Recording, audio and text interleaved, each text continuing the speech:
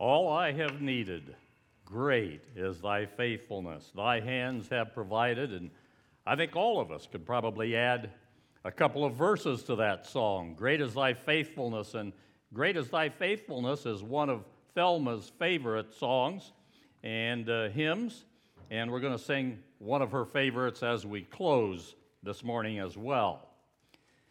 And I asked her what was her favorite Bible verse. And she simply reaches over, picks up the Bible. I asked her what her favorite song was. She had a hymnal laying there. She picks up the hymnal. They're all my favorite, all my favorite. And I think that each of us could probably say that as well, right? Amen. And another one of her favorite Bible verses, in addition to the one that we read, Proverbs chapter 3, verses 5 and 6, was Hebrews 11:6, which talks about without faith it is impossible to please him. Another one was 1 Thessalonians 5:18, and all things give thanks, for this is the will of Christ Jesus concerning you. And so I know that Thelma has many more favorites and going to be sharing them with us in the future. And you might be thinking about what are some of your favorites. Last Sunday, I don't know if you can see this, I had shared with you what I thought maybe a Valentine card from God might look like. And I had this and shared with you that the idea actually came from a young man by the name of George Baird about 28 years ago. And I had asked him to generate what he thought maybe a Valentine card from God might look like. And that's what he generated. And I've used it in the churches where Leanne and I have administered, but it had deteriorated, couldn't use it. So generated another one this year. I want to thank Abby Moore for painting the inside of it. And when I put this up, I shared with you that I thought maybe there was something missing. I thought there was something missing, and I invited you to be thinking about what that might be. And you know, in our faith, I think that when we think of the cross, by the way, there's nothing wrong with it. It's theological. It's the Bible, John 3:16. For God so loved the world that he gave his only begotten Son, that whosoever believeth in him should not perish, but have everlasting life. Amen and amen, and that I preach. I think we also need to think about the resurrection. Anytime we see the cross, we need to also be thinking of the resurrection. For the resurrection is the pivotal point. It's the fulcrum of our faith. And I heard a pastor many, many years ago said, without the resurrection, the cross would have been a tragedy. And also last week, being Valentine's, the greatest love. This book is all about love from Genesis to Revelation. Shared with you the two greatest commandments and where they might be found, and the challenge that I had in trying to remember them. And the Lord just seemed to say, well, you mark your Bible, you highlight your Bible, so we're going to look in the book of Mark, and we got the first and second greatest commandment, put them together, we get chapter 12. And I shared how you remember it's on verse 30 and 31, you're on your own. But the idea is that we love God with all of our soul, with all of our heart, our mind, and strength. I shared that's our total being. And how does that look as we live out our life? How do we do that? And I shared this slide with you that there are 7 things that it seemed the Lord brought into my consciousness. And if you think of something else, let me know. But our speech, does that reflect the love of God? How about our tithe, our givings and our offerings, a responsibility to the Lord? Our time, our most precious commodity.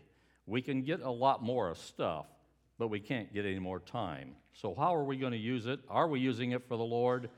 God has given each of us talents, abilities, and gifts to be used for his honor and glory and for the edification of the body of Christ. And are we using our talents in our tasks, the things that we do? How about the things that God gives us, allows us to have, our possessions? Are we using those for the honor and glory of the Lord? And then, of course, our thoughts. And I shared with you, and I'll share with you today, too, that some of our thoughts, or at least mine, go in the ditch from time to time. And I need to replace those thoughts with Scripture, because that's how Jesus combated the devil in the wilderness experience. 3 times it is written, It is written, and it is written. And so, as we think about loving God and loving others, do we love Jesus? And Jesus says one of the ways that you know that you love me is if you obey what I command, if you obey what I teach. And so let's do that. What on the earth did Jesus come for? If you want to turn to Mark chapter 10, verses 35 to 45 in your Bibles, wonderful, awesome. If you don't have a Bible in your pew Bible, I believe it's on page 771.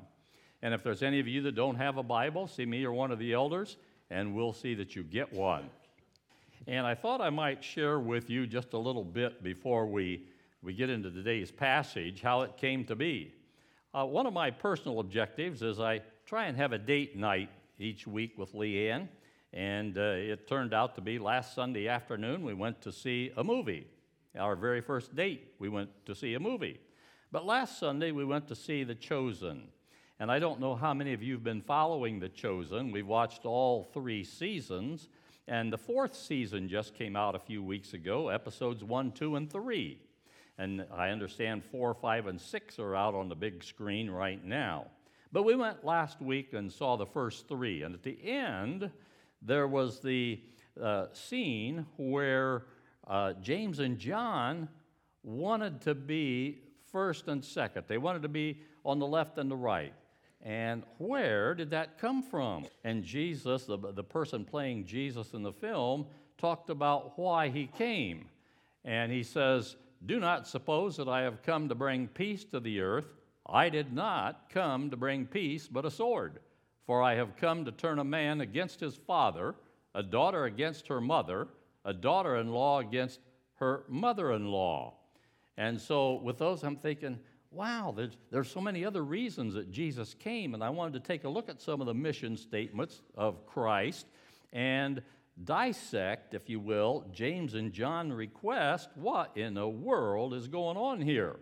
And so as a result of us going to the show, that's what generated today's message. And by the way, if you have some thoughts and you'd say, "Pastor Galen, I'd like to hear a message on such and such," whatever.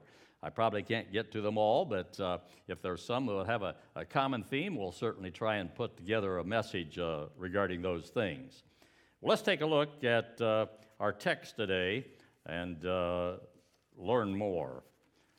Beginning, verse 35, "Then James and John, the sons of Zebedee, came to him. 'Teacher,' they said, 'we want you to do for us whatever we ask.' 'What do you want me to do for you?' he asked. They replied, 'Let one of us sit at your right and the other at your left in glory.' 'You don't know what you're asking,' Jesus said. 'Can you drink the cup I drink or be baptized with the baptism I am baptized with?' 'We can,' they answered. Jesus said to them, 'You will drink the cup I drink and be baptized with the baptism I am baptized with. But to sit at my right or left is not for me to grant. These places belong to those for whom they have been prepared.' When the 10 heard about this, they became indignant with James and John. Jesus called them together and said, 'You know that those who are regarded as rulers of the Gentiles lord it over them, and their high officials exercise authority over them. Not so with you. Instead, whoever wants to become great among you must be your servant, and whoever wants to be first must be slave of all. For even the Son of Man did not come to be served, but to serve and to give his life as a ransom for many.'" Let us pray. Father, thank you. Thank you for your word. Thank you for Jesus. Thank you for the cross. Thank you for the resurrection. And Lord, as we digest your word, help us to apply it to our lives. Help us to share it with others, the good news, the gospel message of Jesus. And Lord, if there's any here today that have a hardened heart, I pray that you would do some radical surgery, peel back the callousness of the heart, infuse your spirit within us. Father, we also ask you to open our spiritual eyes and our spiritual ears that we might see and hear those truths that you have for us that's so vital for our understanding and our living. In the name of Jesus we pray, amen. At the corporate level, Most companies and businesses have mission statements that defines their purpose, that defines what they're here for. And individually, question for you, have you ever taken the time to put together a mission statement based upon the leading of the Holy Spirit and Scripture? And most of the time we don't, do we? We go through life and we live one day at a time, and nothing wrong with that. That's what Jesus says. You know, you've heard the song, "One Day at a Time, Sweet Jesus." And so we live one day at a time. But I think that there is some benefit of creating a mission statement. And several years ago in seminary, I had a professor that challenged all of us to come up with a mission statement for our lives. And I've shared this with you on the front of my notebook that I've always brought to the pulpit from day one, and my particular mission statement.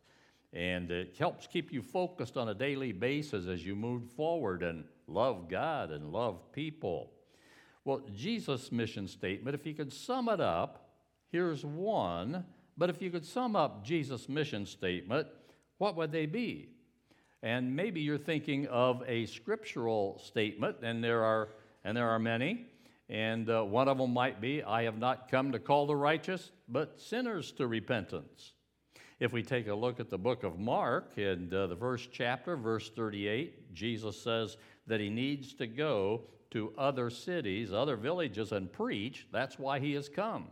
So he has come to preach the good news. He's come to preach the gospel message. We could also say, "For the Son of Man came to seek and to save what was lost." And as we further look at Scripture, "For I have come down from heaven not to do my will, but to do the will of him who sent me. And I have come that they may have life and have it to the full." For those of you who like the King's English, it says more abundantly. "And I have come into the world as a light, so that no one who believes in me should stay in darkness. And for I did not come to judge the world, but to save it." And those certainly aren't all of them, but they head you in the right direction, I think, as to mission statements of Jesus. And then we come to verse 45 today, which is the last verse of our text, and I think we find another mission statement. And here's what it would be. Verse 45 says, "For even the Son of Man," that's Jesus, "did not come into this world to be served," now notice this, "but to serve and to give." But to serve and to give. Why did he come? Serve and give. Isn't that what your life's all about? And you know, I was thinking, if that's what marked Jesus' life, his mission to serve and to give, shouldn't my life be modeled after that as well? Shouldn't I be serving and giving to a greater extent than what I maybe currently am? And maybe a way to look at this: is your life like this, or is it like this? Now, this is not a fist, this is just holding on. So do I hold on to my gifts and talents? Do I hold on to what God has given me?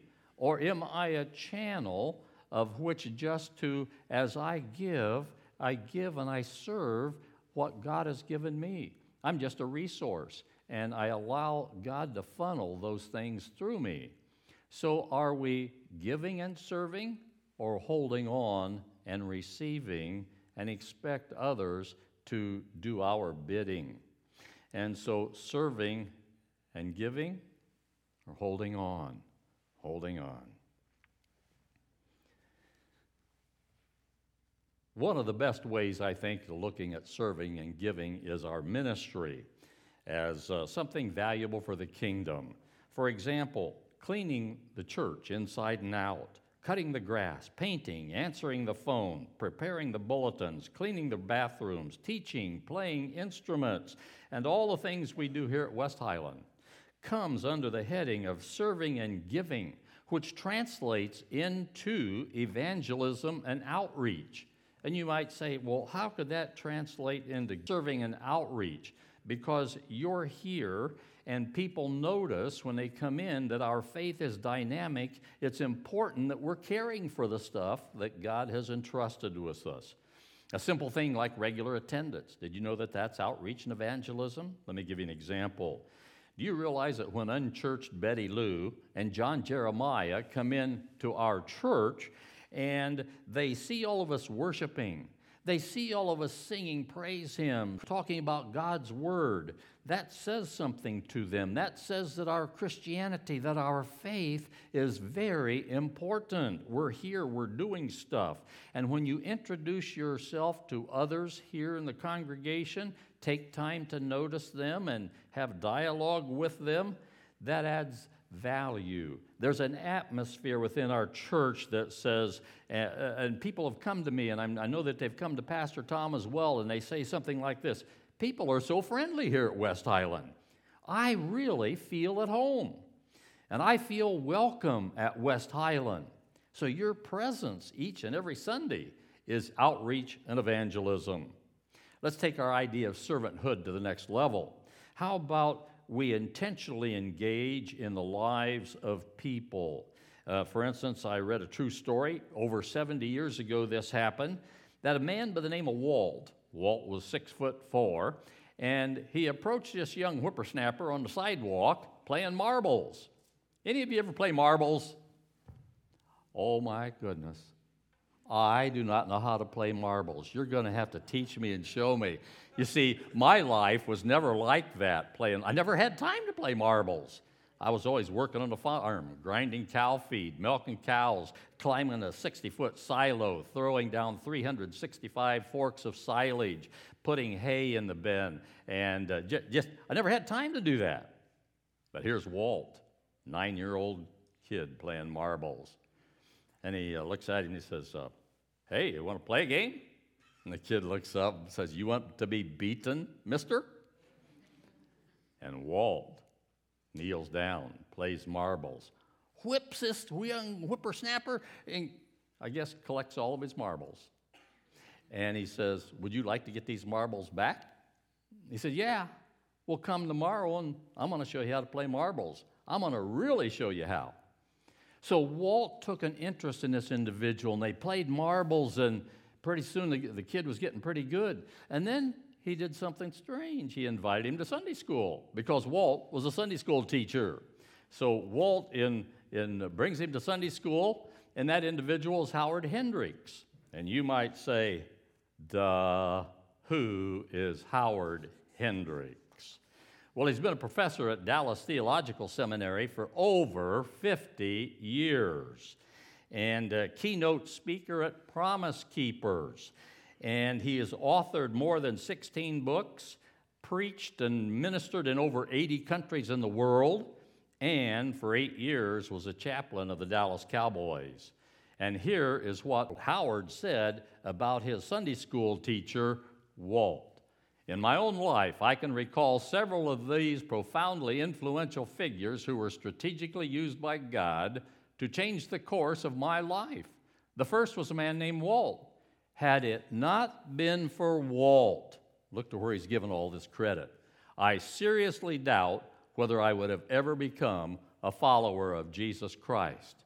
You never know the impact that you're going to make on somebody else's life. And Howard Hendricks. And God placed that Sunday school teacher by the name of Walt in his life. And who is the Lord placing you in other people's lives and ministering to them? Well, verse 45 has been talking all about giving and serving as a mission statement. And it's actually Jesus' concluding commentary here. So let's go back to verse 35, a request. And right before this request, in chapter 8, verse 31, in chapter 9, verse 31, in chapter 10, just 2 verses before our text today, Jesus is talking about his death. He's talking about agony. He's talking about suffering. And so this is kind of the backdrop. And we have 2 requests. And we want you to do whatever we ask. Incredible. Incredible. They asked Jesus that question. Man, talk about getting off on the wrong ramp, right? Here they'd been with Jesus, and they asked this question. And one incredible request, unbelievable actually, And what a thoroughly messed up understanding of Jesus. Again, they'd been with him for a while. And secondly, they were looking for a Jesus captivating to their interests, their desires, their wants, their selfishness, and their pride. And they understood that Jesus existed for their benefit. They just hadn't gotten the message yet. They were the center. That's what they were probably kind of thinking. And they were saying to themselves, yeah, I want to live my life in the center. Jesus is serving me. And I know that you never think of those kind of things. And as I was thinking about living my life in the center, driving down the highway, getting off on the ramp, and there's automobile number 1 in front of me. I'm number 2. Light turns green, and you ever take your foot off the brake and because you're getting ready, anticipating, and you start maybe, but they didn't move, so you got to put the brake back on. And you're wondering, what the heck? 3 Mack trucks and a train could get through the intersection before they finally decide to move. Just not going anywhere. And maybe they're on a cell phone, maybe text message, daydreaming, whatever. And they don't go through and the light turns red again. And I would just love, my thoughts are going in the ditch. Come on, get going, move here. Maybe you get thinking about tapping on the horn. But what's that called? Road rage or something, I guess? But you know, when those kind of things, I need to be honest, I have more of those thoughts. Leanne actually brought a marker and a piece of paper and says, why don't you write your phone number down here and have them call you and put it right up there on the side of the windshield so that they'd be able to see that. Well, you know, my thoughts go in the ditch here, and I said, I need to do something that's, I don't know, I need a transformation, need a checkup from the neck up, need a brain transplant, whatever you want to call it. And maybe I don't know what's happened. Maybe I need to extend the number 2 greatest commandment. I need to love people. Maybe there's something happening there that I don't know. Maybe they need prayer. Maybe I need to extend grace and mercy and love and forgiveness and for my stuff because I don't know what's happening in the car in front of me. You know, I'll never forget 2009 when Mom called me and said, can you get down here quick? And I said, what's the matter? Well, Dad, your dad has fallen in the fire. And I said, fallen in a fire? Yeah, and they've flown him to Fort Wayne to the burn unit. And all of my life on the farm, Dad always burned trash every Saturday if there was no inclement weather. And anything that didn't burn, we piled up, and then we loaded that pile into the truck once a year and took it to the dump. And so this one Saturday, he was burning trash. And what happened was he had a heart attack and fell in the fire. But he was able to get up, go in the house. He was in shock, and they called the EMS, which transported him by helicopter to the hospital. And his heart stopped when they got him to the hospital, and they had to do CPR. And he was in the hospital for 12 days before the Lord called him into his eternal presence. And I'll never forget that automobile number 1 was me. I was automobile number 1, and I just sat there in a stupor, I don't know, and I just wasn't concentrating, wasn't thinking, and the person behind me extended grace, didn't honk on the horn, could have, and maybe that's happened to you, but extended me grace, and I've always thought about that. And we just don't know what's going on in automobile number 1. Well, back to James and John. They began with a false idea rooted in personal selfishness, and Jesus says, what do you want me to do for you, he asks. And think about that. If Jesus were here physically today, what would you ask of Jesus? Well, I know we've got the Holy Spirit with us 24/7, 365, but that's not the same as having somebody right beside you that you can talk to. And I don't know about you, but too often when I have thoughts, I have to sort it out. Is that from the Holy Spirit, or is that from my own stuff? Where are those thoughts coming from? But if Jesus were right beside you, what would you ask? What would you ask of Jesus? Maybe those with health problems and disease and afflictions would undoubtedly ask for some healing grace here. And maybe there's some individuals that would like to have a job, steady income, and which is certainly uncertain in these tough economic times. And perhaps the relationships it's just unfathomable what we could ask for Jesus, all of our personal needs. And if we go to Matthew 6:33, we knows what Jesus tells us to do. The very first thing we need to do, right? Seek first his kingdom and his righteousness, and all these things will be added unto you. And so we think about that. Okay, back to James and John. We want you to do whatever we ask Jesus. And Jesus asks, what do you want? And they say, let one of us sit on your right and the other in your left in your glory. They believed Jesus was going to establish a political kingdom, and they wanted to be part of it. And we want to be number one and number two. And what began as selfishness now, Jesus, we want you to do these things. We want to be in the center, and you exist to serve us. They got it totally backwards, didn't they? And his teaching, all of this, for the time that they'd been with him, was certainly not, in fact, not in that direction. In fact, here's what he says. If any person desires to be first, the same shall be last of all and servant of all. Yet in spite of what Jesus said, they want to be first and second. And I began reflecting on these things, and I said, where did that come from? Where? And I'm always looking for root causes. When we had a garden in Indiana, Dad would always say, get the root. If you don't get the root, it's still going to grow. So a lot of times he'd wait until we had a rain in the garden, and we'd pull weeds, and it'd be easier to get the whole root and everything. But if it broke off on top of the ground, he'd say, you didn't get the root, you're going to come back, and you're going to waste more time having to work on it a second time, so always deal with the root. And I began thinking about this, and I said, what are some root things here that caused this to happen in the first place? And I'm going to mention Mom. Now, don't throw apples or tomatoes or lemons. Hear me out on this. But it might have been part of it attributed to the carnal desire of Mom. If we go back to Matthew chapter 20 and 21, we find these words. Then the mother of Zebedee's sons, that's James and John, by the way, came to Jesus with her sons, and kneeling down, asked a favor of him. What is it you want, he asked. She said, grant that one of these two sons of mine may sit at your right hand and the other at your left in the kingdom. Now, first of all, let me share. There's nothing wrong with mothers helping sons. That's what they're supposed to do. They're supposed to be an advocate for their children.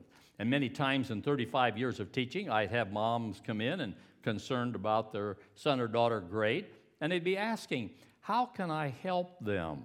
How can I help them do better in class and their grades and all that? And I would always share with them what they could do. And I think I can say this categorically, that every mother who came in and was concerned for their son or daughter, every one of them improved because of Mom's concern. So there's nothing wrong with moms being concerned. I want to share that with you.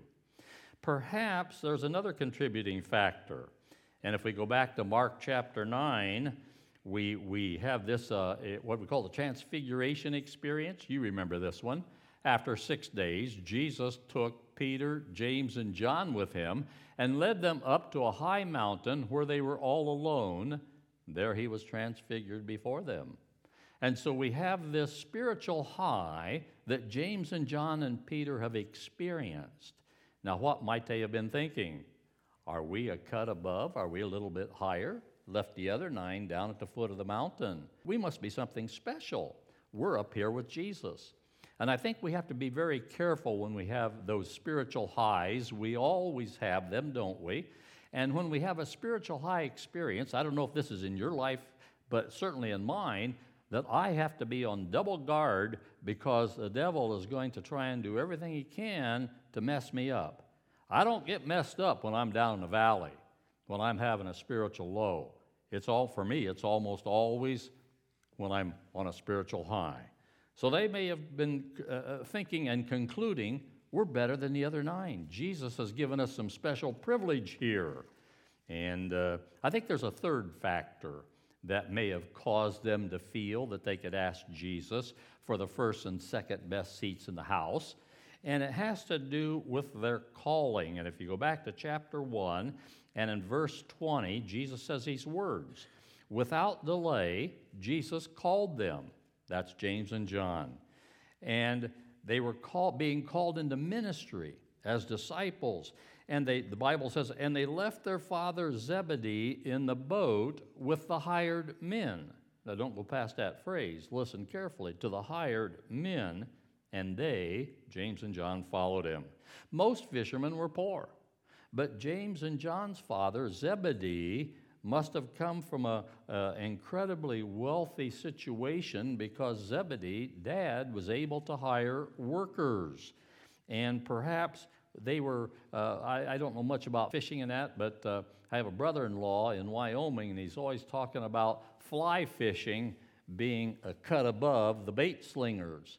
And so maybe James and John thought that they were a cut above. And whatever, we look at Jesus' model of ministries. At any rate, those are just possibly three reasons that it could account for this. And what Jesus says about qualification for spiritual leadership is not receiving, but serving and giving. Serving and giving. And they make this incredible request, and I think there's some insights that we can learn from this. And number one, there's a cost for leadership. And Jesus tells us, he says, can you drink the cup I drink or be baptized with the baptism that I'm baptized with? Can you do that? And they say, will. Principle number two, there are some decisions that are out of our hands to make. All throughout Scripture, we see authority structures. And in these authority structures, for instance, wherever you're working, you have people over you, you have people above you making decisions. And so here's one. Jesus said it's not mine to give. It's the Father's. I think number three, we have to be careful when we say things.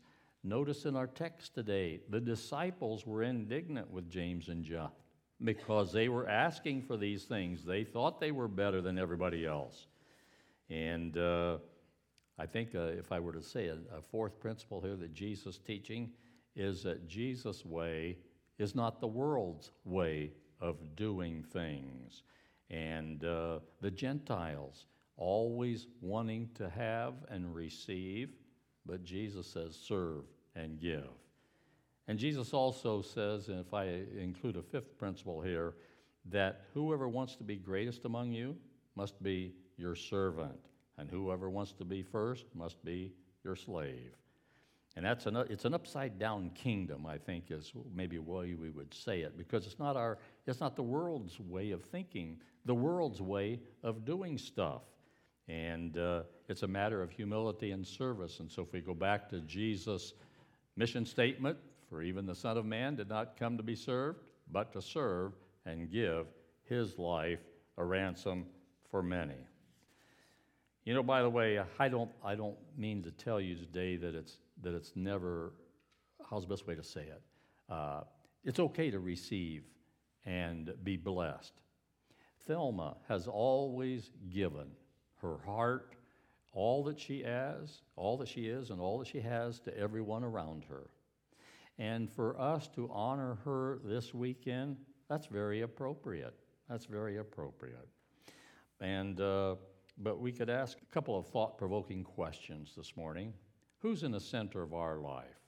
Are we in the center of our life, or is Jesus in the center of our lives? Are we serving? Are we giving? Just like and modeling the example that Jesus gave to us. And maybe that's, if I could leave you with one thing, serving and giving. Serving and giving. And if I think about the title of the text today that I gave you, what on earth did Jesus come for? Pretty simple, I think. He came for you and me and 8 billion other people on planet Earth. Would you pray with me? Father, thank you. Thank you for Jesus. And thank you for your word. And as we go through your word, may we, the applications, the principles and the truths and the insight that are so important for us for daily living, may we absorb them. May others see you living in us. And may, Lord, just as Walt was influential in Hendricks' life, may each of us have a spiritual impact in the life of others, in whose name we pray.